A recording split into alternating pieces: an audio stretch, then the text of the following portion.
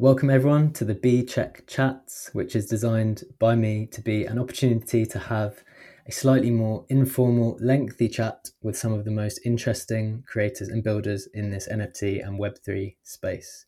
Today, I am delighted to welcome Brenden Mulligan, founder of Premint, and many other interesting and useful sites to have a chat about Premint, his journey into Web3, and probably some other things which I have not accounted for yet. So thanks very much for joining us today, Brenden. How are you doing?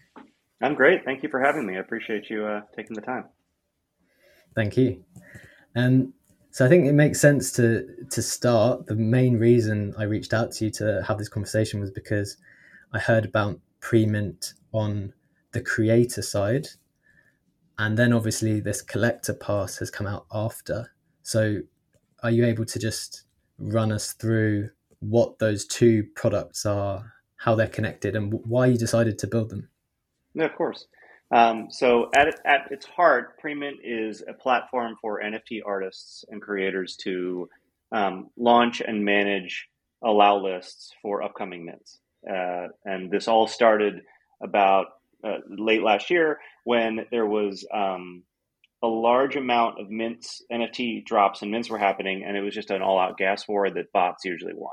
And so actual collectors weren't able to even buy a piece of art because the bots were interacting directly with the contract. The UI was falling over on a lot of these minting platforms. And so I started seeing a trend of artists and creators using Google Forms to collect wallet addresses ahead of time. We're somehow limiting the mint to a subset of wallets. And so I started reaching out to the artists that were doing this and asking them how they processed it afterwards, like how they checked if the information was real. Obviously, Google Forms is easy and great, but it doesn't do any validation for you. And found that it was actually a lot of hard work after collecting the addresses to figure out what the allow list was going to be. And so what we did was built a very simple interface that allowed you to go in, you connected a wallet, you connected Twitter, and you connected Discord, and you could join a list. And that was basically the tool. Artists could launch these pages that had those three buttons on them. That was, the very early part of the idea. And you can imagine once we do that, the creators have a bunch of feature requests, which is one of the best things about building software is when your users actually tell you how you can make it better. And so fast forward 6 months or 3 months, I don't even remember what month it is right now. And, the platform allows you as a creator to go in and say, all right, you can join my allow list here. And you can set any of many, many variables. You don't have to set them all, but the options you have, you can say, in order to join the list, you have to have a minimum Ethereum balance of X amount. You have to own a specific NFT. You have to be a part of a Discord server, or you have to have a role in the Discord server, or you have to have joined a Discord server by a certain date. There's all these different variables that you can put in place. You have to follow a certain account on Twitter. You can have a reCAPTCHA form. So there's all kinds of essentially like ways for you to, the goal is to debot your community or the people wanting to join your list. So I'll use an example that we just did the other day, which was VFriends, which is a massive, massive project. And they had about 15,000, I think, of their 55,000 supply that they wanted to raffle basically to the general public. And when I say general public, all the rest of them went to token holders of their existing community. And so I was talking to the team, and they were worried that if they just did a big raffle or if they did a big public drop, that it would just cause a huge gas war. Sort of their related company, Vayner Sports, just had a big issue where about $25 million was lost in gas. So they were really sensitive to it. So what they actually decided is they're like, well, we have 300,000 people in our Discord. We want to just offer the public raffle to our existing community members. So they said, all right, they set up a Premint list. They said, in order to join this list, you have to be in our Discord and you have to have joined by, the date right before they announce the list. Because what ends up happening is if you say you have to be in our Discord, you get all these bots and all these people joining the Discord just to be able to enter the Premint. So anyway, point is that it's a flexible tool that allows creators to kind of do whatever they want. And so that has existed for a few months. And then about a month ago, we launched the Collector Pass. And so you imagine there's all these creators launching these pages. And then there's these collectors coming to sign up on the pages. We had never really built anything to help the collectors except being able to join the list. So you join a list as a collector and there is a close window button. That's or there isn't even a button. You just have to close the window. There's no like next step. And so we're sort of starting to imagine what the collector journey looks like, where not only do they have a dashboard where they can see all the lists they've joined, see which ones they've won, because a lot of these are raffles. They can browse all of the projects on Premint. They can look at all of the projects based on what they're eligible to join. So there's no point in them seeing, if they don't own a CryptoPunk, why show them one that shows a CryptoPunk? They can see a dashboard that actually just has stuff that they have access to. So that is all being built out and on the collector side. And so we launched a collector NFT to get access to that. That's really interesting. So just going back to the creator at the part of the side of the business at the start, what has the feedback been? Because I know some of the numbers that you've been talking about are just extraordinary. The amount of people it's become useful to, the amount of people participating in these jobs. It's gotten crazy. It started really slow, and I honestly didn't know if it was a big enough problem to solve at the beginning. And I think, partially because of Premint, partially just because of the market, more and more creators realized how useful it was to have an allow list versus just opening a mint up. A, it helps with all the gas wars and bots and all those things. B, it's actually really good market research, right? You're basically pre-selling your NFT. You can start testing out, the way that you present it. You can test pricing. There's all kinds of stuff you can do using a allow list sort of registration flow. So, it's gotten very big. I can't remember the numbers right now. I think there's been 5,000 projects launched that have over 20 entries. That's kind of what I originally said was a real project, although I want to kind of update that. But there's been thousands of projects launched. We have, I think last time I looked at it, there were about 900,000 wallets that have signed up for these lists. And I think there's about 4 million entries onto these lists. So it's just gotten, and most of that is literally probably at least 50% of that is the last month. So it's really, really accelerated rapidly since we launched this pass. That's awesome. One of the things you mentioned was this issue that everyone is having with bots, right? And so I thought 2 questions. One, as a non-technical person myself, I hear a lot about bots. I don't really get them. What exactly are they and how do they work? And I think I'm hoping that I'm not the only stupid person who might find the answer to that useful. And then second, what are you guys like? How do you stop them, if at all? And what are the limitations? So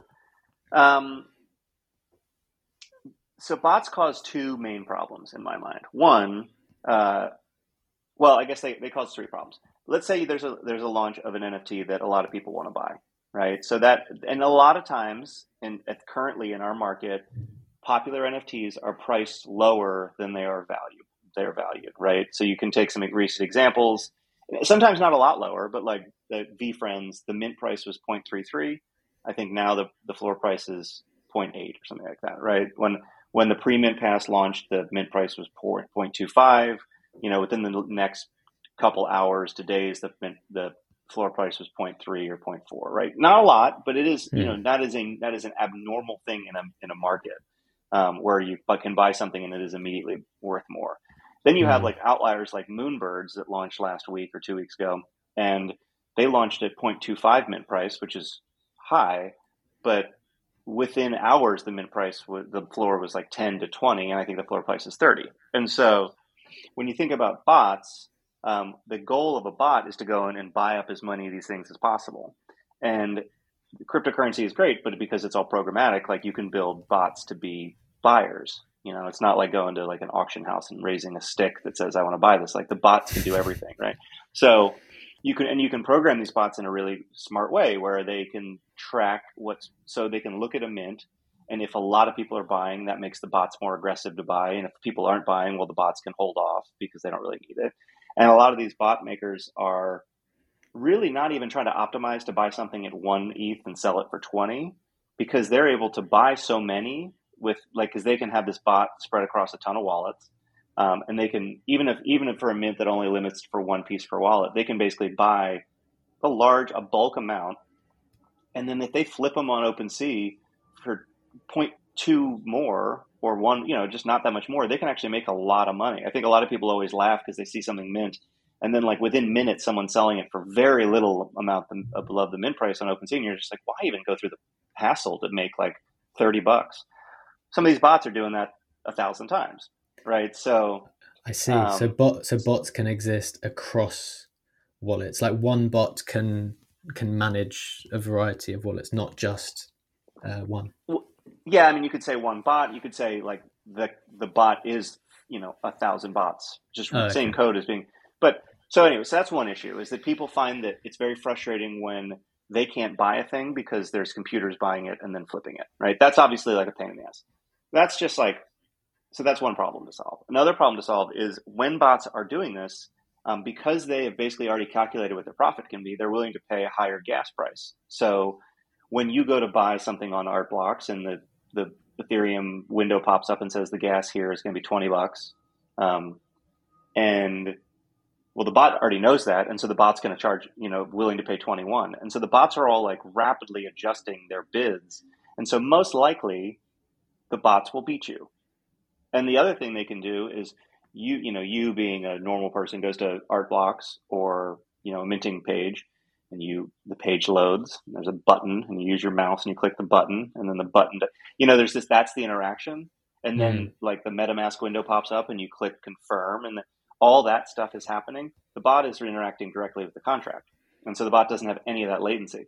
So you take all of this together, and you have a lot of bots putting in a lot of bids very quickly against you. What ends up, and they're all bidding the mint price up a little bit. What ends up happening is a massive gas war, and everyone is having to spend an inordinate amount on gas and on transaction fees to try to mint. And because the bots generally are faster, a lot of people will have to pay the gas, but actually will lose the bid, and so they'll lose that money. So you got gas war happening where gas is going up in price. And you have normal people who are paying the gas price just hoping to get the piece of art or to get the NFT, and then they don't, and they lose that money. And so what ends up happening is like Vayner Sports, which is very popular mint.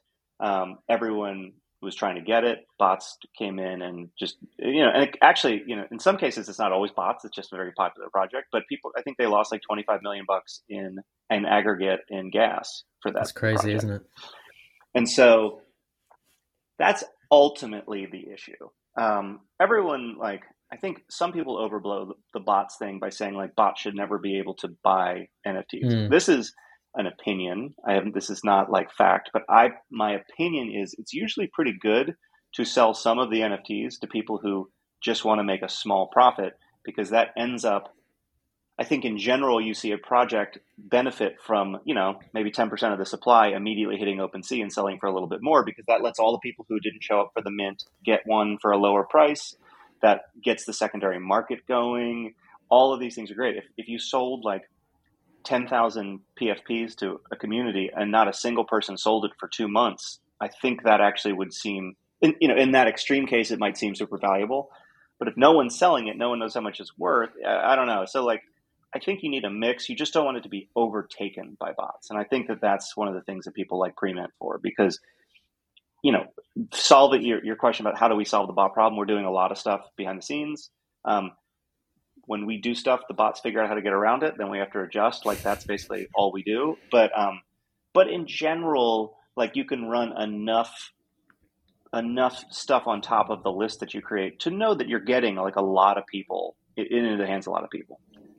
There's always the outliers, but sure, that's really interesting. Do you think then? Because I was thinking about how project founders determine like what their metrics of success are, and it seems to be the case that for Premint, this idea of tackling the bot issue, making sure that these NFTs get into the hands of real people, that is one of the core metrics of success. So what do you think that kind of, on OpenSea, how you can see the unique number of holders, or is that the defining metric of success for you guys, or how do you think about defining that?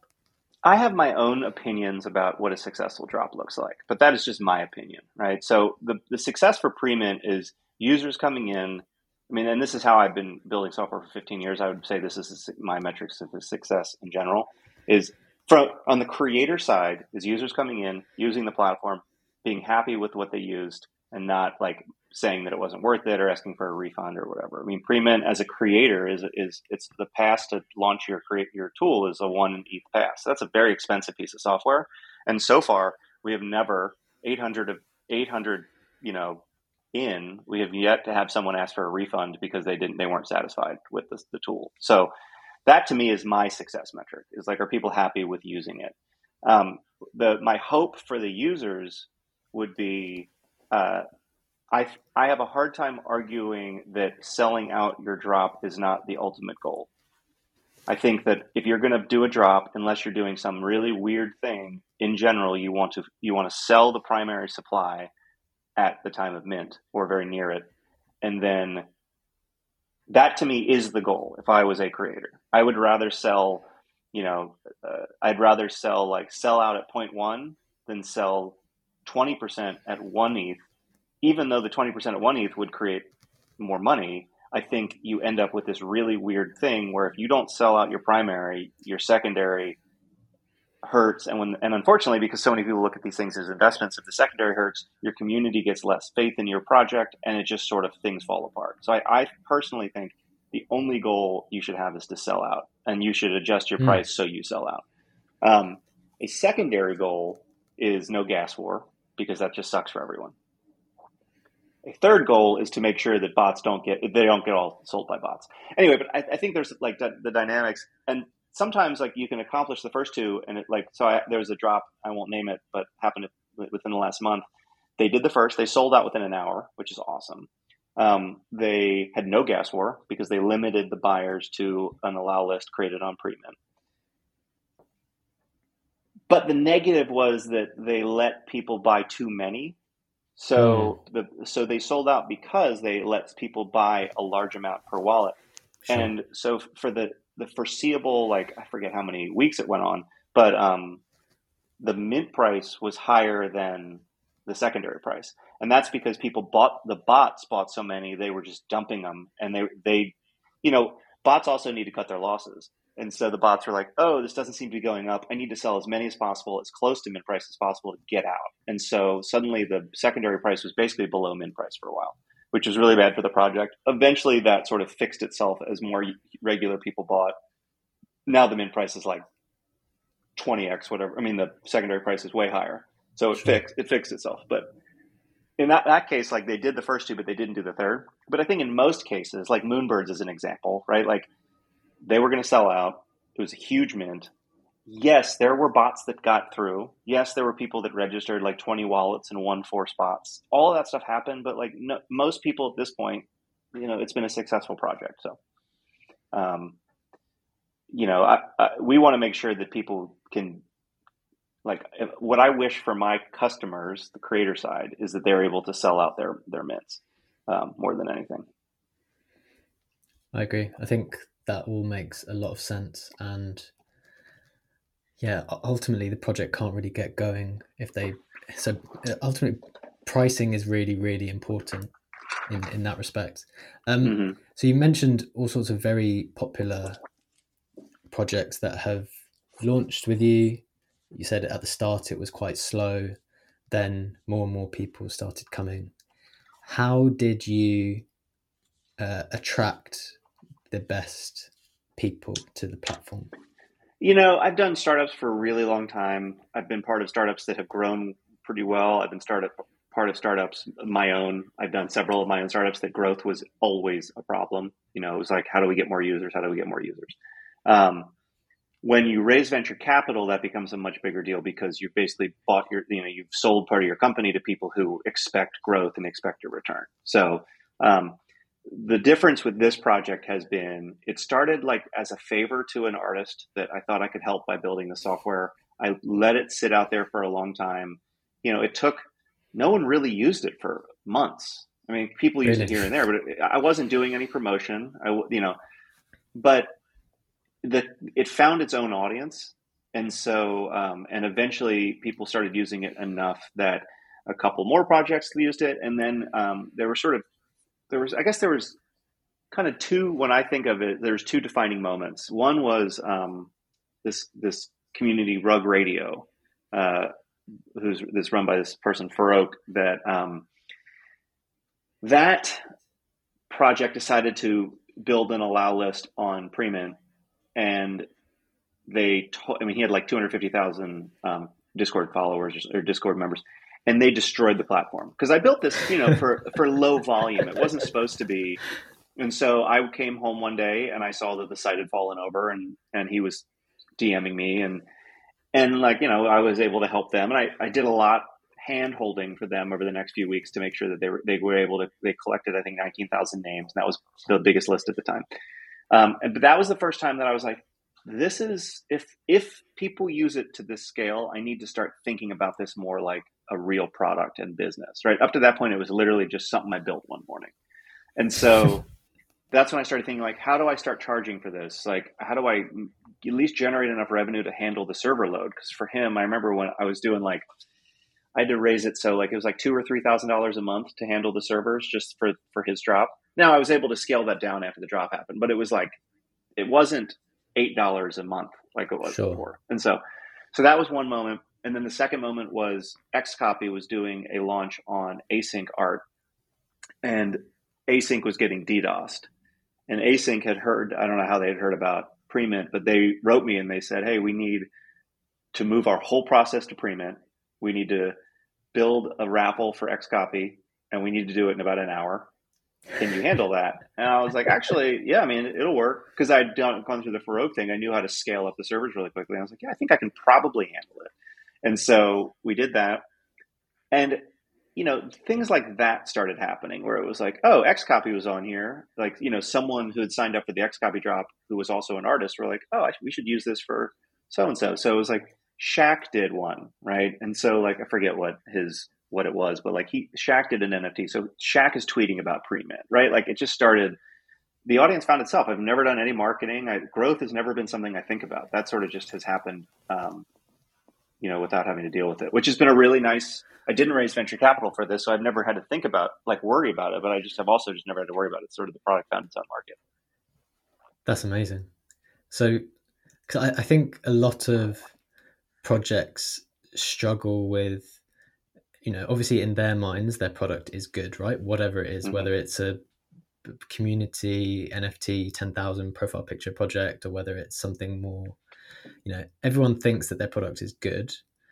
And then I think people struggle with, well, to what extent do we have to market this thing? Because as you said, there are legitimately influential people who can help in a very significant way. The question is, do you try to solicit their help by paying them? Mm-hmm. Or can you be fortunate enough for them to stumble across it and then use it, which it sounds like that was your situation. Yeah. I mean, it's been really great because the thing that I think this community is really, and I know you wanted to go back so we can start going back, but I've always built for creators. That's been my career essentially. And most of the time the creators don't have any money. So it's been really nice to work with creators who are actually being able to help them at a point where Premint helps you make money, right? You're about to do a mint. Our goal is to make your mint more successful. And if your mint's successful, you make a bunch of money. And so creators are like, oh, thanks for that.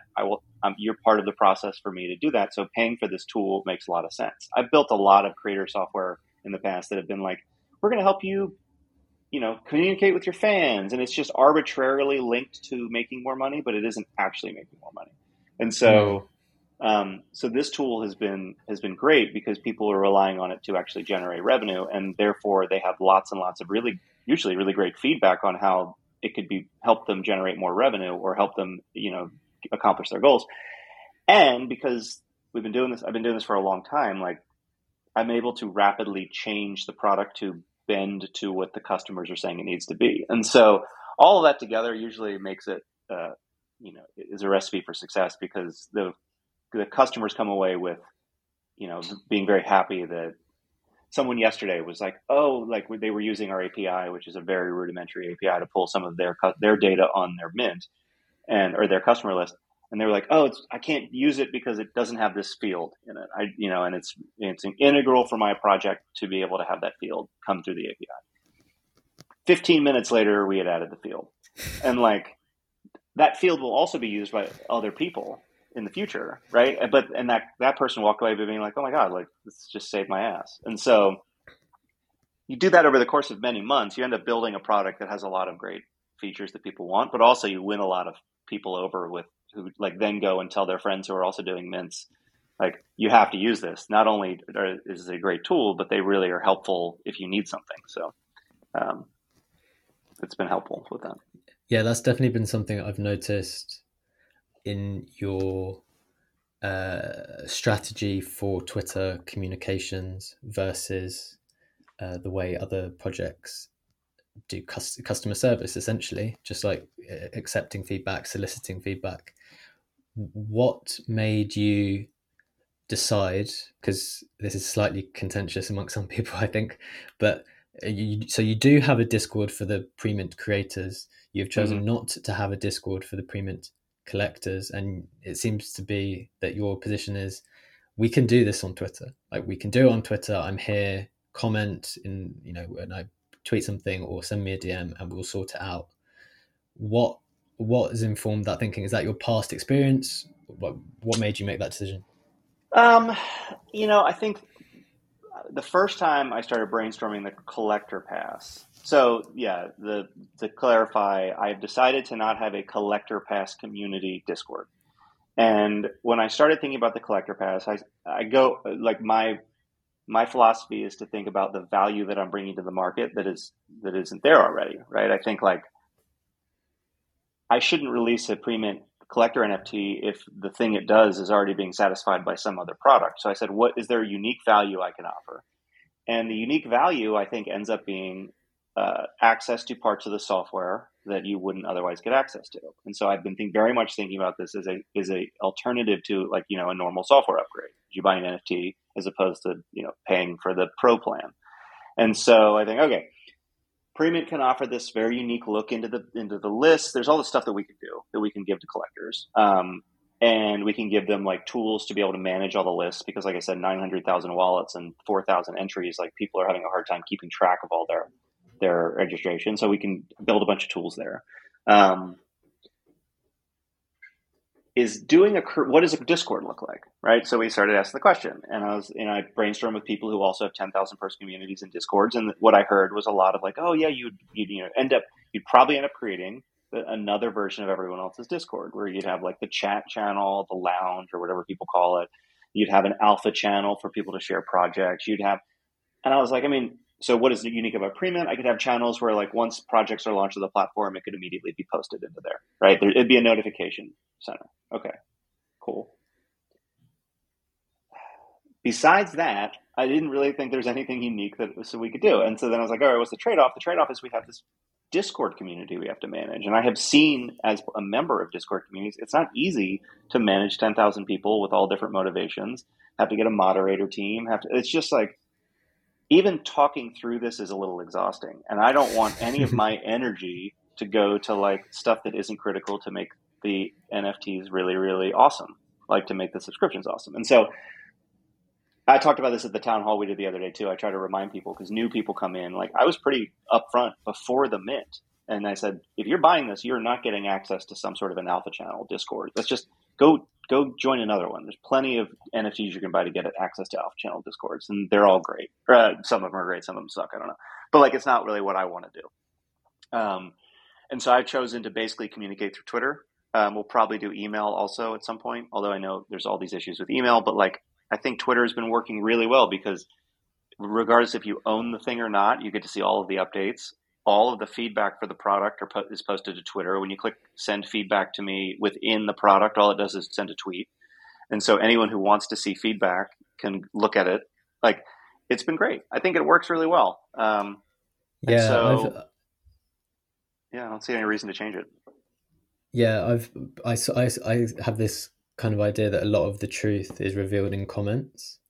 And so I quite regularly, whenever anyone tweets anything, I try to read as many of the comments as I can. And I think I genuinely haven't seen a project or creator whose comments are so unique, are so exclusively positive, from what I can tell, because I follow yours quite closely, and people genuinely seem to be super happy because of the way that you do the communications, which is very transparent, always updating people, saying when things are coming through, saying when things are not coming through, just like managing expectations in a reasonable public way. I don't think that that's something they're accustomed to, and they Yeah. broadly seem pretty happy with it, because Yeah. other Good. yeah, I think a lot of other projects go silent for long periods of time, and then they go into weird kind of hype cycles where they want to hype everything, and then when something's not working out, then they just disappear and they just Hmm. say that they're building or something, but without any color as to, well, what are you doing? Is there a disaster going on back there without you telling us? So yeah, I think it's going quite well, but it's not something common. Yeah, and I think someone yesterday or I don't know what day. I think it's Wednesday. So 2 days ago, I did a town hall, and someone was like, "I was surprised to see how much people enjoyed the corporate nature of what you just did." Because it's like, I've done software stuff. Like the town hall I did on Monday was very much modeled after how I usually will update a team. If Yeah, anyone, you did an actual presentation. yeah, the company I worked. People don't do that. Yeah, exactly. And so, and I realized last night I was like, shit, I forgot to post it. Like, I'll be posting that for everyone to see. That it'll all be in the collector dashboard. You'll see every one of these town halls we've ever done, the video and the slides. And it's like, to be honest, that's just me as like a software founder or executive, right? Like a company I worked for last year, we did every week, we did a product weekly, and it was like, even if we didn't have much to say, we'd still at least get together and talk through what was going on. And I just feel like whether you're an employee at a company or part of a community, even if you don't want to show up, it's nice to know it's happening, because at least the person who's kind of in charge is thinking about showing up and making sure that things are transparent. So, yeah, I think that it's generally falling well on people. I always try to set expectations pretty low and over deliver. That's always been my philosophy. I think there's been a few hiccups with this. I mean, I have definitely over delivered for the most part over the last 25 days, 27 days, however long it's been. Crazy to think But it's only 27 days. yeah, it is crazy. But at the same time, like 100% we've missed on things. Like, we have good problems right now. The good problems are the platform's getting so popular that people are trying to attack it because it's getting so popular. Those are good problems, but they're still problems. And so when, 3 days ago, over the weekend, Discord blocked all pre-mint links because people were starting. It's a mix of, there are some scammy stuff going on pre-mint, which we've kind of just cut off because we stopped doing the free plan, which was most of the abuse. And then also, there's a lot of people who are trying to sort of negatively affect pre-mint so they can like mass report legitimate links. All of these things combined, Twitter was wondering if they were legitimate links, so they blocked them. We fixed that. Yesterday, Discord started blocking them. So now we're working on that problem, right? And so when I'm working on figuring out how to get Discord to stop blocking our links, that's the time I was planning on building the thing I told everyone would be released this week. So the hardest part for me has been, I want to get people excited, not hype, but I want to just let people know I'm like thinking about stuff and working on stuff. But stuff comes up, and I'm also obviously rapidly trying to hire some people to help take a lot of this off my plate. So it's a balancing act. And so I feel like, there's certain things like multi-wallet, for example. I said that was going to deliver that April 4th, the week of April 4th. And then when Moonbirds launched, it's a feature that could introduce a lot of bugs. I didn't want Moonbirds to be messed up. And I was going to do it the week after. The project itself ends up being way more complicated than expected. And so it's just been delayed, and I feel really bad about it. But I feel like showing up and saying it's delayed, I'm really sorry, as opposed to not saying anything, generally makes people feel better. There's definitely people who like lose faith and sell their pass and tell me to go F off because I promised something, I didn't deliver it. That just comes with it. So, Of course. You mentioned this thing about, well, I think I mentioned it about transparency and people being in the loop. This is a general question about the space and whether you thought about this or not. Do you think being doxed, like your face out there, showing up, doing the videos, being a human that people can see, makes a tangible difference? I would like to think it does. Uh, I just couldn't imagine doing it any other way. Just because I've been doing software for a while. I mean, it's been funny for me to like get pinged by. I mean, I'd say 99% of the people I talk to every day are just avatars with weird names, right? So that's fine. I mean, to be honest, it's like kind of it's fun, but also a little bit weird and It lonely at is weird. times to be like, Yeah. I'm getting screamed at by someone who isn't even willing to present who they are. So like, I want to hear you as a customer and listen to your feedback and like improve the product, but at the same time, like you're not even willing to tell me what your name is. So like, I don't know. It's like in the pre Web3 world, it would be really weird for like imagine calling like your Visa card and being like, I want my money back. And then being like, well, who are you? Well, I'm not gonna tell you who I am. Just give me, it's just this weird level of anonymity that it sometimes I think makes people probably say things they wouldn't say if they actually had their face on there. So it's a weird position to be like kind of one of the only docs. I talked to Kevin Rose about this a lot because he also is a doxed founder doing a crypto project. So it's just a little weird. At the same time, I think it is gives people a lot more faith in I'm not some random person that's going to steal all their money and then disappear or something like that, right? Like it's a lot easier to like be like, oh, I can look at this person's LinkedIn.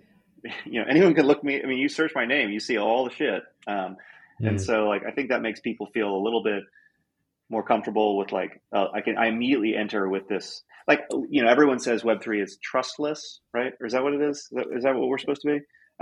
Yeah, that is what it's supposed to be. Yes. Yeah, you're not supposed to need to trust people in Web3 because all this stuff is transparent, blah blah blah. And like I don't know, I think that's personally like I would rather trust people. I'd rather like know I can trust someone. Um, Hmm. and so I think people generally see this. They're like, oh, okay, well we can make them bet.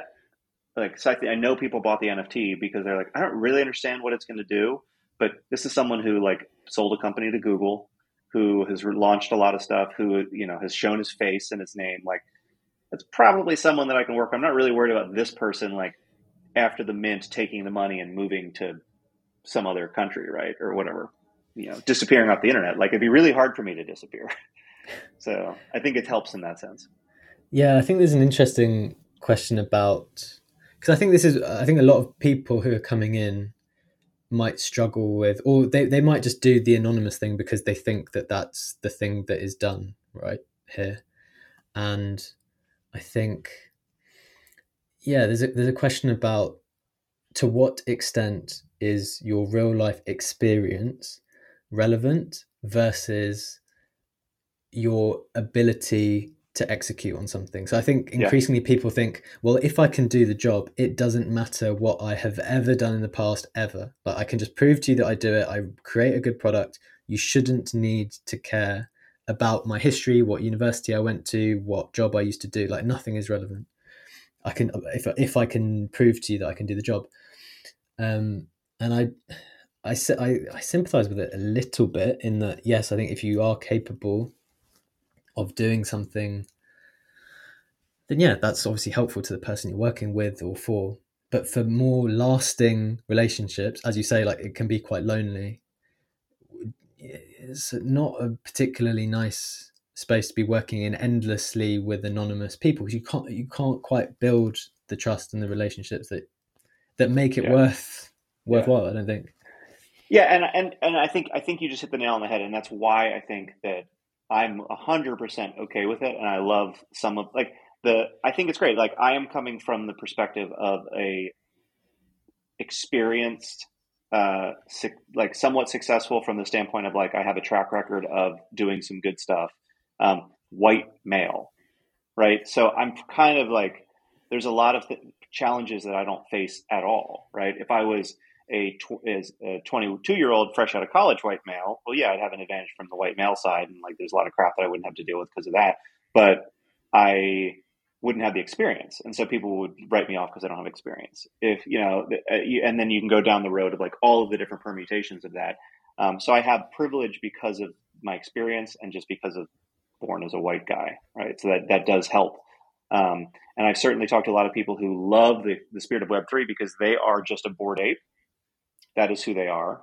But it's a woman of color who has a lot of experience, but people think that she is an expert because she's just been able to prove herself with what she's been able to do. And that's never existed before. So I think that like it, it's again, another like example of the privilege, of like me being able to be doxxed, like doesn't have a huge effect on me, or it could have an effect for someone else. At the same time, I think the experience thing is a big deal because I've definitely talked to like Discord moderators or collab council members. I have no clue. I've got a bunch of people helping with collabs. I don't know race, color, age, whatever. All I know is like they've helped other communities do this thing. They seem to know what they're doing, and so I'm like, sure, great, do it. There's no filter there, and so I did jump on the phone with someone who wanted to do a call. I forget what community this person was in charge of, and we were talking, and I could tell that they were young. But then I heard like literally like someone in the background. He was like, "Oh, I'm really sorry. I have to run to class." I was like, "Yeah." Before we got on the phone, I thought this person could have been anywhere from 25 to 45, right? All I knew is they'd done a really good job with this job, and I was willing to like work with them. I think they were like 18, right? And that's awesome, right? It's like so great. That is really cool. Yeah. So I think that's awesome. I think the other thing it's done because of that, there's this spirit of like, I'm willing to help even if you don't pay me, which I don't personally feel comfortable with in most cases. But people have been like, let me help moderate your Discord. You don't have to pay me. I just would love to be a part of this project. So there's so many people willing to just like give some hours for free. But for me, the nice thing isn't the free part, because I always end up saying like, can we figure this out? Although you do have to get doxxed. Like I don't pay people in crypto because I'm a real software business that has to pay taxes and has to account. So there are people that I don't pay because literally they've been like, well, if you have to pay me in fiat, I don't want money, which is so funny, but whatever. So anyway, the thing that's been nice though, is I feel like there's a lot of people who are willing to say, let me just try to do the job and pay me a contracting rate or whatever, or not. But we don't have to have the conversation about like hiring me full time. And that to me is the best thing that's the best change from my way I've built businesses before, where like before it's like, all right, we need to hire a head of ops. Okay. We need to put a job rec together. We need to put it out there. We need to interview 50 candidates. We need to choose one of them without ever working with them before, bring them on, give them benefits, give them an employment contract. If it doesn't work out, we need to fire them, which if you've ever done that, it is legally a very challenging thing to do outside of the emotional side. Like you have to, especially in California, there's a lot of like evidence you have to prove that you fired someone because they didn't do the job well. You have to document. Sometimes it takes a year to fire someone in a way that they won't be able to. So I don't know. I've been able to get help and be like, cool, like you can start. I interviewed someone yesterday. I didn't even interview. I just talked to someone yesterday who came through a really good recommendation. This person said, yeah, I've got some extra hours. I'd be happy to help with the thing you need help with. And I said, great. I will add you to Gusto, which is our service that we use to pay people. And I was like, and let's talk in 3 weeks. Let's talk in a month, whenever you want to talk. And we've sort of discussed the idea of doing a full-time thing later, but that's not what they want. They want to prove that they're, and I don't know, that's a mentality when I was running my like venture funded startups. Yeah, you could hire people, contractors, but it was just a different mentality. Most people are like, they work for Google or they work for one of these companies, and they're like, no, if you want me to work for you, like you have to hire me. Now everyone's like a contractor, and you can't give someone a job. What did you say? You can't give someone a permanent job at the moment. Yeah, a lot of people don't want it, right? And that's great, because I don't need a full-time moderator for Discord, and most people don't. You just need someone who's going to be also moderating your Discord as they're in. I don't need someone to sit and stare at my Discord all day. You need someone who sits and stares at Discord all day, who probably is in 15 and moderating 5 of them. Like, so I don't know. I think it kind of works out for everyone. But yeah, that's really interesting. There's definite pros and cons.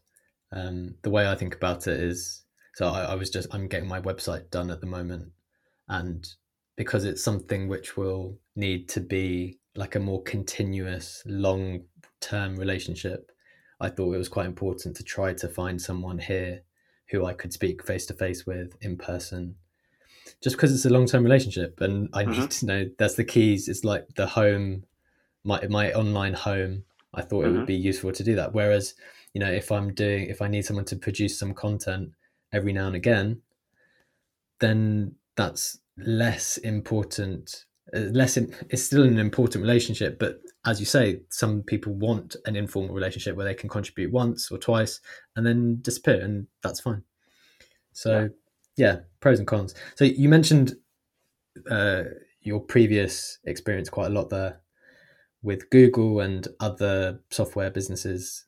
What were you doing? What were you up to over there before Yeah, this? Before Web three? my quick background is came out of college and wanted to go into the music industry. Oh, And so I worked as like a music exec, sort of assistant exec, uh, booking agent. I worked for booking agencies. I went out on tour with bands. I tried literally everything you can do in the music industry, probably, and at some amazing companies.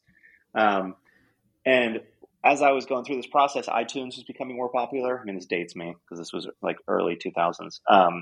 But like iTunes was becoming more popular. The digital music thing was starting. MySpace has gotten really popular. This is back in the day where like publishing, as for a musician to publish your new album online, was incredibly difficult. And this is just online for people to listen to, right? There was no SoundCloud. There was no, iTunes again was just started, but you couldn't, as as an independent artist, you couldn't use that. It was a lot of hoops to get through to get on iTunes. And so anyway, that's the era that I came into the music industry in. And I immediately was like, I'm more interested in building tools for these people than I am like managing these people. It made more sense to me. I'd never really done a ton of software before, but it just was clear, like, there's so much about this industry that's inefficient, that I think we can solve some problems. So I moved into startups and I started building creator tools for musicians. The two big ones that I built was a data management platform that just basically sent tour dates across the board. So we used to work with John Mayer. John Mayer gets a string of like 60 new tour dates. That's good news. My job then was to get those tour dates on like 50 different platforms. It would take weeks to get like these tour dates everywhere. You would just imagine, okay, there's MySpace, there's 50 MySpace clones. There's also a bunch of concert databases in the music industry that you need to get them into. There's also a bunch of local newspapers. So if John Mayer plays San Francisco, you got to tell the Chronicle about it. It's just like at the time it was a nightmare. And then if like we change one of the dates, you have to go back through and change them all. So I built a platform that just did that programmatically. And then I built a platform that helped musicians communicate directly with their audience through their website and made it easy for them to spin up a website and a mailing list and all that. So then I went and did like a venture funded mobile startup when mobile was getting popular, that never grew, to the point where you need to have something grow when you raise venture capital. But this was around the time of Instagram and stuff, and we were doing a photo related startup. And so it was popular for a while, but never really like achieved scale velocity. But we ended up learning a lot about the problems of building mobile apps. And so we built this whole suite of tools for mobile app developers. So suddenly I was back to building tools for people who create things. Google at the time was ramping up their mobile developer tool effort. And so they bought that company. We went and joined Google. I worked on Firebase and I worked on, I don't know what they call it now. I think it's called Google Workplace, whatever. It used to be called Google Apps and it was G Suite, but Google Docs, Google Slides, Hangout. So I worked on the communication side. So I helped build Hangouts Chat, which is Google's version of Slack. And then after Google, I just got back to building and just built a ton of different software projects on my own and built like a framework to be able to launch ideas really rapidly. And so that's actually that framework that I built 3 years ago for that was where Premint came from. I was able to literally, the Premint was built in about 3.5 hours one morning, start to finish, the initial version, because all of the framework was there. I just needed to build like the pages and the connections to Twitter and Discord, the wallet. So, so it's just been like moving through building for creators. I have a whole website platform for podcasters that still runs that I built a few years ago called Podpage. And it's literally just Squarespace, except targeted at the podcasting space because creators typically tend to need a little bit of unique tools in most of these areas. And so, it's always been fun for me to build for people who are making things. Because my philosophy is always, if you're a creator, no matter what you're doing, if you've chosen to do a podcast or if you've chosen to be a director or a musician, like your time should be spent making the podcast the best, which maybe means researching guests, booking guests, whatever. Your time shouldn't be building websites. It's a total waste of time. If you're a musician, same thing. Like you should be out touring, writing better songs. You shouldn't be managing your data or creating websites. If you're an app developer, you should be adding features and making your customers happy, not like tracking reviews in the app store. And so I try to build things that just make creators' lives easier so they can focus in on the thing they're creating. So with NFTs, it's like artists and stuff, they should be creating art that they're going to sell. They shouldn't be like worrying about managing allow lists. That sort of feels like a horrible waste of time. That's not what the artist got into it for. Did you think then, like, did you even see the jump from Web 2 as such as a jump to Web 3? Because in a sense, it sounds like then that you used to build stuff for creators and now you still build stuff for creators. So in a way, has there been a jump in your mind? Because essentially your core product in a way, or the core service that you provide is sort of the same, just the medium has slightly Yeah, I changed. How mean, do you? it's a different audience. There's definitely like fundamentals that are different. There's like uh, the concept of I can verify that you should be able to access this list because I can check that you own something is a fundamentally that's what core concept is what got me into NFTs So that's what because excited you about this space. the idea that so like I've always run these different software products and I've always been like, oh, like for my podcast website service, I'm like, oh, there's all these other podcast services out there. And I'd love to offer people who are members of these different services. We're using Riverside right now. Like, I'd love to offer people who subscribe to Riverside a discount for my podcast website service. To do that, I need to go and do a deal with Riverside. In the NFT world, I can just be like, oh, if you own the Riverside NFT, if you were paying for Riverside through an NFT, I could be like, well, if you own that, you can also get a discount here. The idea that you can basically like look at other communities and know who's in them, to me is like, that is a fundamental, and it'll take years for everyone to take advantage of this, but I think it is a fundamental change in how these things are going to work. Like that's why I think NFTs, even though I think the prices of a lot of these things are inflated, like the idea that I think utility and membership NFTs is going to be just such a bigger thing than most people realize, because I just think that it is such a big deal to be able to not only be able to join a service, a club, a community via NFT, but then be able to sell it when you outgrow it, as opposed to like just kind of stop paying for it. Or I just think it's such a fundamental shift that got me into it. But no, I mean, my transition from Web 2 to Web 3, it's not like suddenly I had to learn a new language, right? I'm using most of the same languages I used before. I'm using APIs that happen to talk to Web3, but before I'm using Twitter APIs and also Alchemy blockchain APIs. So it's like, for me, yeah, I've tried to apply a lot of the Web2 psychology and like approach to a Web3 audience, but I think the jump was more like what this new technology enables will make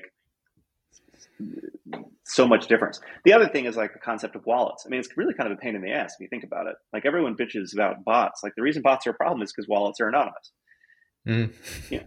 Before, I mean, yeah, before it would be emails, but like the fact that like people log into the service using a wallet and I have no way to know if they're a bot or not, like it's a huge pain in the ass.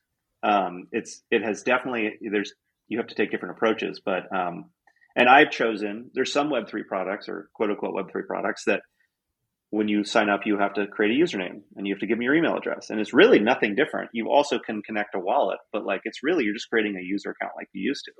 There are days that I wish we would have done that because that would have made things a lot easier. So anyway, it's a different approach, but I love where this is going.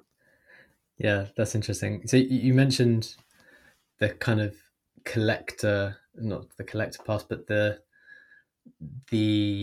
community pass, the utility pass. What do you think? What's the ultimate vision? Because one of the exciting things I think about Premint, or that attracted me to Premint, is because I thought initially this core product, the creator product, is getting so much traffic. Everyone loves it. All these creators are getting attracted to this service, which I suspect gives you all sorts of data points. You can see the numbers, you can feel the demand, and then on the other side, now you've got these the collector pass. A huge number of people who are very active in the space, and the potential. And I haven't thought about what synergies there might be, but what's the ultimate vision for this? Are there synergies that you see moving forward? What do you intend on doing if you are able to reveal more on like the kind of ultimate vision? I know you've got certain things on your roadmap, but this vision of having these creators on one side and these collectors on the other side, what's the vision? Yeah, I think that I mean, there's so many steps to move closer to where we want to go. I say sometimes I say some of the stuff and it scares people because everyone thinks we're going to do each of these things in the worst possible way. But I think that what I would love at the end of the day is a creator to come on the platform who is someone who just creates art. I mean, I'll never be able to create the art for them. Um, I don't even particularly want to run the mint, just to be very clear, because it might sound that way when I say what I'm about to say. But like, I would love for them to be able to come on the platform and be able to know that they are going to sell out, assuming it's not crap, right? I don't want to be able to like guarantee someone who shouldn't be deserving of selling out to sell out. But like, I think that people, talented artists should be able to find their community. And maybe that means maybe their community is 500 people but they're guaranteed to sell out. I talked to someone yesterday who's releasing an NFT collection of 111 pieces. I forget what they're selling them for, but it will be life-changing for them if they can sell the 111 pieces. Most likely then they'll go on to sell 555 next time or whatever. But I think if you have a community of collectors who are real people and really excited about this art, and then you have creators that come into it, I would love to be able to, on the creator side, give them the ability to know that these people are really excited about what they're doing and are going to buy it, right? I think it would be really cool at some point if there was some way of like having the collectors. I'm not going to say like make a commitment because I talked about this on Twitter and people were afraid of it, but like somehow like it kind of sucks. For the collector pass, we got 300 or 36,000 entry like registrations for 10,000 spots, and so in theory, I shouldn't have had to think about work selling out because I had 3x demand, 3.5x demand. You never know if those people are going to show up. You don't really know who these people are. And so I would love on the creator side to be able to say, okay, you have 36,000 people.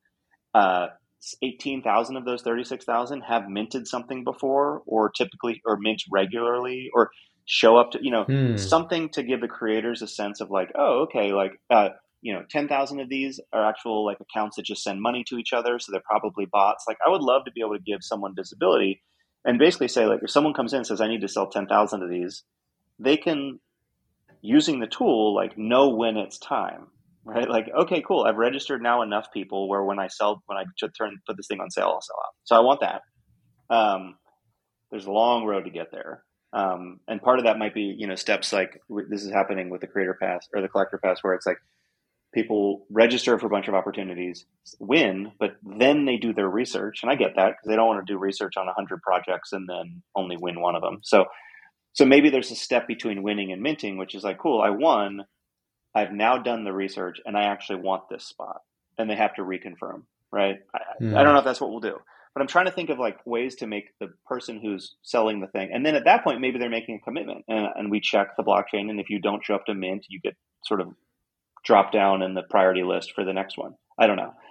Not that like at some point you can say, I have done the research and I will show up to mint and you should get credit for actually showing up to mint. Maybe you don't get dinged for not showing up, but maybe you get like an extra power up point or something because you're reliable. So, so anyway, I think there's on that side. On the collector side, I feel like collectors want to know what projects are doing well or which ones are going to have a lot of, and they want access. And so this is something that I haven't talked about publicly, and because I haven't really figured it out yet. But it would be really cool if an artist could come or a creator could come and be like, cool, I just want to sell out to your community. Like if Premint had a big enough community, regardless if they owned a collector pass or not, but potentially like a collector pass community, there is no public mint, right? It's just like by owning the collector pass, you're going to get access to this stuff, and there's enough of you where like you have a good shot in being able to buy it, and the creator can just like. Maybe they can slice off some for their other community, but they can sell it. And I saw this happen with, wasn't for the same exact intentions, but an artist Heart You, who was popular on Tezos, came over to Ethereum, and their first drop, they did sort of a collaboration with the Proof Collective, and they were selling 1,400 units, 1,433 or something like that, and 1,400 NFTs. and Proof has 1,000 members, and you got one per Proof token, and then they sold the other 444 to their Tezos community who wanted to come over. But it's like they kind of came in with an embedded sellout scenario, which was awesome, right? The Proof community was excited to get access to it. So I would love to find ways to do partnerships there where like there's just sort of like, I don't know if it's monthly, I don't know if it's what it is, but it's some way of an artist be like, yeah, I don't want to do all the bullshit that goes along with like hyping my thing. I just want to like offer it up to the community, and I want to make sure that we get this right. And I know that we're going to sell this thing out, but like, I just want to do it. That would be awesome for me. But to do that, it's very hard because you have to go to artists who are like good enough to be worth buying, but also haven't really done a lot of community management. Otherwise they would sell to their own community. So you're asking me for the grand vision. Those are some of the grand questions I have. Like, how can we do some of this stuff better? But we'll see. Well, that's exciting. It's nice to have some interesting questions because, that makes the future interesting, right? Well, and you'll notice that if we get a lot of that right, the bot problem is literally just not even part of that equation, because it's like we're essentially saying the people in the pre-mint community have been vetted, even though they haven't been KYC'd. Like we've vetted them. We've been able to identify bad actors. And so if you do offer your thing up to the community, you're going to get people to buy it. And so, I don't know, it would be great. I think this is like, it's going to take us so long to get there. And we obviously want to make sure we do it right, but I think it'd be cool. Yeah, that's super interesting. I think a lot of that stuff would be valuable to lots of communities are kind of grappling with that same issue, right? Like how can we provide as much value as possible to this group of people who have now decided to congregate around an NFT or around inside of a Discord or anything like that. So I think that's really helpful to have those questions, the grand questions asked. Okay, I'm quite mindful of your time. I just had one more general question and then just a final wrap up thing. Mm-hmm. I just wanted to ask, in the space at the moment, is there anything in particular that you, whether it's products or attitudes that you like or dislike?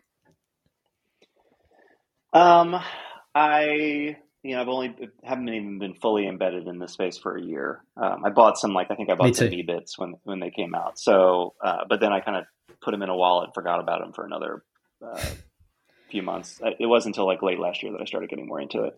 That's good because they went up in value yesterday, by the way. I heard about that. I saw that. It's good to forget about stuff sometimes. Yeah. I would say that I feel like there's a level of camaraderie that isn't as high as it was, a few months ago, which I think is a shame. But I still think overall, it's a very positive and uplifting space in general. So I think all of those trends are still good. It's not as great as it was, but I think it's still really good. I think, like I mentioned, I think the most exciting thing that's going to come out of NFTs in the next few years is going to be membership and utility NFTs. I'm doing a kind of a grand experiment with software license fees based on an NFT. I think there's a lot of problems with it, but there's a lot of opportunity to figure it out. And so I think that stuff will just keep happening. I think, and so I'm excited to see more of these, more utility being put into these projects. Not that I think that every project should have utility. I think I was just talking to an artist yesterday who was excited about releasing an NFT and getting into the space, and they were terrified. They're like, well, I don't know. I mean, I don't really need to make a lot of money from this, but I don't know if I can guarantee the price is going to go up. And do I have to fly people around the world and promise things to be able to, so people think there's more value? Because they'd seen I'm giving a free ledger away to all pre-mint pass holders. And I'm doing that. I mean, the pre-mint collector pass is more valuable now than it was at mint. And so the value of the ledger is sort of not really a big piece of it. At mint, the value of the ledger would have been 10% of the value. And I thought that would be cool.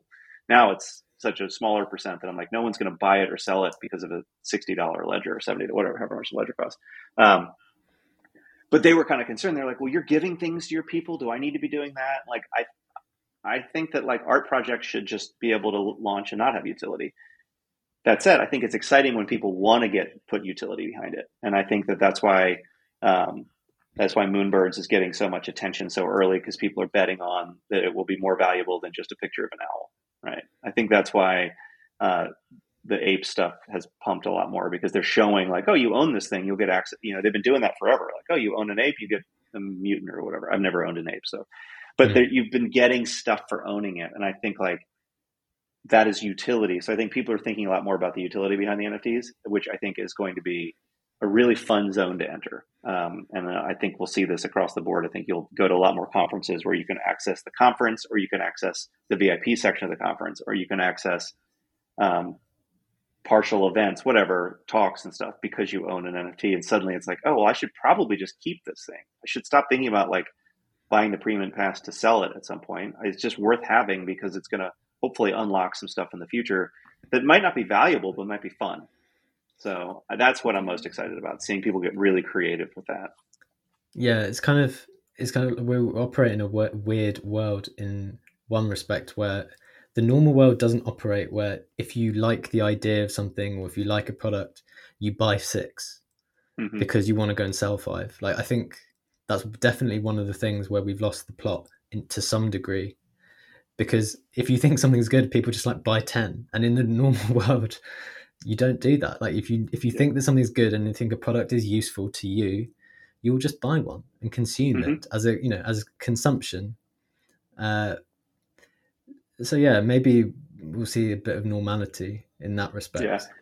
Yeah, it's funny when you have something like Bored Apes or I don't know, any PFP or any NFT that has traits and attributes. Like, it makes it, you can argue that buying more than one is cool because you might want to have, like, one day you feel like a ape with a hat on, the other day you feel like an ape with sunglasses on, or whatever. You like the art, and it was funny because the Premium Collector Pass, for anyone who hasn't seen it, is just a picture of a digital card. There's no difference. It doesn't even say like what token number you own. It doesn't matter. Everyone is identical. Everyone has the same amount of benefits and all that. Some of these utility passes, they're selling 10,000, but 2,000 are like the gold card, and you might have minted a gold card, and that gives you more. I haven't done that. It's the same exact thing for everyone, and so. And I did not launch this to be an investment for people. I launched this to be a utility pass to access software. So people, someone said like, oh, I'm going to buy 10 of these. And I actually did a call with a couple of DAOs that wanted to buy in bulk before the mint. And I had to do a call with them and then a follow-up call and to get verification that they had told their DAO this, because I was like, if you own more than one, is no better than owning one. Because I don't involve myself with the secondary market. So, and my advice is to not buy this as an investment, because that is not at all how I'm thinking about this. And that is not at all like what my motivations are going to be. I will continue to make it more valuable because the software will get valuable, and that might be represented in the secondary market. I have no idea, but this isn't like that's not where my mind is. So I saw people thinking about buying them as like investments, and I was like, that isn't what this is. Never talked about that is what this is. Like, so I would recommend buying one. And so I'm really happy, like right now, that I think I haven't looked at this morning, but like when I go to the OpenSea page, I don't look at the floor price. I look at the number of owners. And I think as of yesterday, it was like out of the 10,000 passes, I think there were like 8,200 owners, which to me is like, and I know that there's a couple DAOs that are holding several hundred. And so I'm like, I think we're probably at like 9,000 unique owners if you factor in like those DAOs. So it's just like, I love that. I'm so excited that that's the case. And like you said, like you don't buy 2 subscriptions to Figma.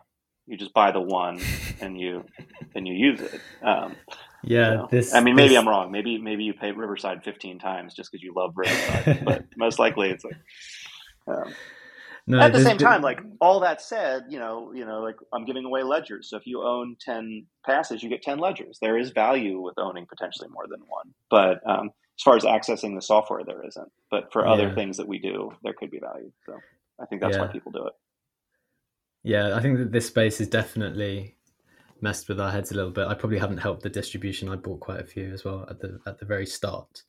But yeah, it's something which I think ultimately is works itself out as people start to realize, like, okay, these are useful things, but I don't need in the same way that in normal life I wouldn't do this, so I probably don't need to do that well, and that said, I feel like it's unfair to not mention this because I talked about this at the town hall Monday. One of the biggest features for pre-mint from the creators has been my community members might own three NFTs, and when I do a raffle, I'd like for them to have three chances to win as opposed to one, right? Okay, that's And interesting.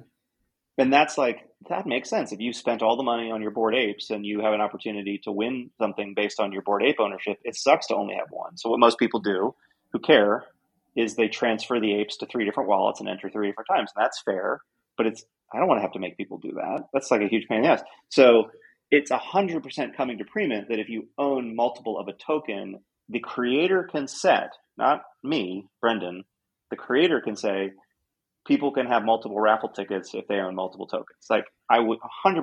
Why wouldn't we add that? That seems like the most fair thing in the world. So, if you own multiple Premium creator passes, you'll potentially, for the creators that want to offer that, you might get multiple. So there will be reasons to own more than one of any token for some of these things. So if you want 10 ledgers, you can buy 10 passes and get 10 free ledgers if you want that. So I'm not. I want to mention that because I want someone to be like, "Wait, you're saying here that it's not worth having more than one, but on Monday you talked about it." Like, there will 100% be reasons that if you own more than one, it might be valuable, but that's not what. I don't wake up every day thinking like, "How can I get people to hoard these things?" I think that's my Yeah. point. It's like there could be some extra benefits, but I'll never be like, "You can't access the software because you don't own six." Like, it's a 1-to-1 exchange there. So Yeah, that makes sense. That's good to clarify. Um, that's awesome. So I think maybe to wrap up, I just wanted to ask, I think I'll do this at the end of every one of these chats where I just ask from the perspective of a creator slash builder, if you had one piece of advice to people who are entering this space in particular, or even in general from your other experience, what would your advice be for them to build successfully? I think, especially with this space, people come in and they're enamored by the new things that the technology unlocks, which I think is awesome. And so they're like, "Oh my God, like with the blockchain, uh, you could have it so when someone gets paid, it immediately converts to USDC and then sends part of it to X to this person, or like, oh my God, because of the blockchain, like you can build a way for, if you own a pre-mint collector pass, I think Dune or Rune Analytics says this, you can see like what else the owners own. You can, because all this stuff is public, you can do so much stuff. And so a lot of people come in and they see the technology and then they build a product based on some new thing it unleashes. And I usually ask the people like, so okay, cool. Who's going to use this? And they're like, well, I mean, who wouldn't want to use this? And I was like, well, have you identified someone with an actual problem that you're solving? And I think a lot of people in the space, and you can raise inordinate amounts of money without a problem to be solved at this point, because any investor is looking to throw money in the space.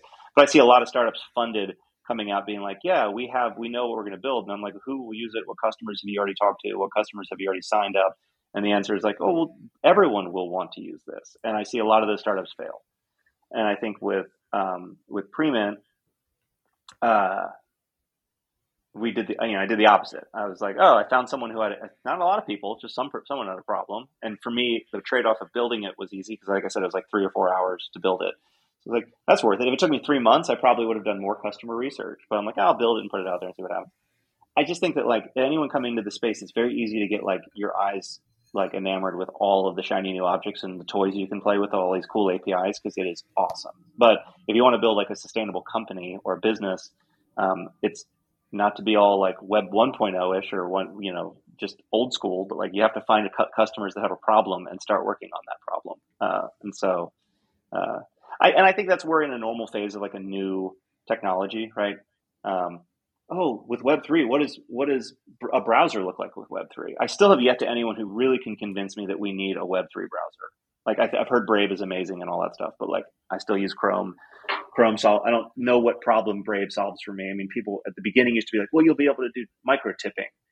I don't with that or whatever. And I'm just like, I don't think that will ever be a thing, at least in the short term. So, but people come in and they're like, oh, Web3's here. Now we need to replace all the Web2 stuff. And maybe one day we will. But like, do we really need like Twitter in Web3? No, I honestly do not think that I think Twitter's fine, even with Elon running it. Like, I don't think suddenly it's like, no, we need decentralized Twitter. I think that is a short-sighted thought that like there's enough people. I actually don't even think we need a like end-to-end encrypted privacy Twitter. I had someone pitch me like, I want to build Facebook groups, but end-to-end privacy. whatever the crypto, not crypto, like just like fully sort of like a Signal type product. And I was like, yeah, I don't think anyone cares. I mean, I think some people do, but like my relatives in Maryland who use Facebook every day, they don't care that Facebook does like they just want to be able to log on and see their friends. And if you're telling them like, well, just get all of your friends to move to this one because it's encrypted and private, like none of those people are going to care. They're going to be like, I don't want to. All my friends are right here. So long way of answering, like just find an actual problem to solve that there's a big group of people who are actually having. I think that's a better place to start than I see a lot of people in the Web3 space starting. Sounds like wise words. Thanks very much, Brenden. It's been a real pleasure. I've really, really enjoyed having this conversation. I think we could have gone a lot longer if we wanted to. If people would like to keep an eye on what you continue to do on a personal level and with all this pre-mint stuff, where can they keep up to date?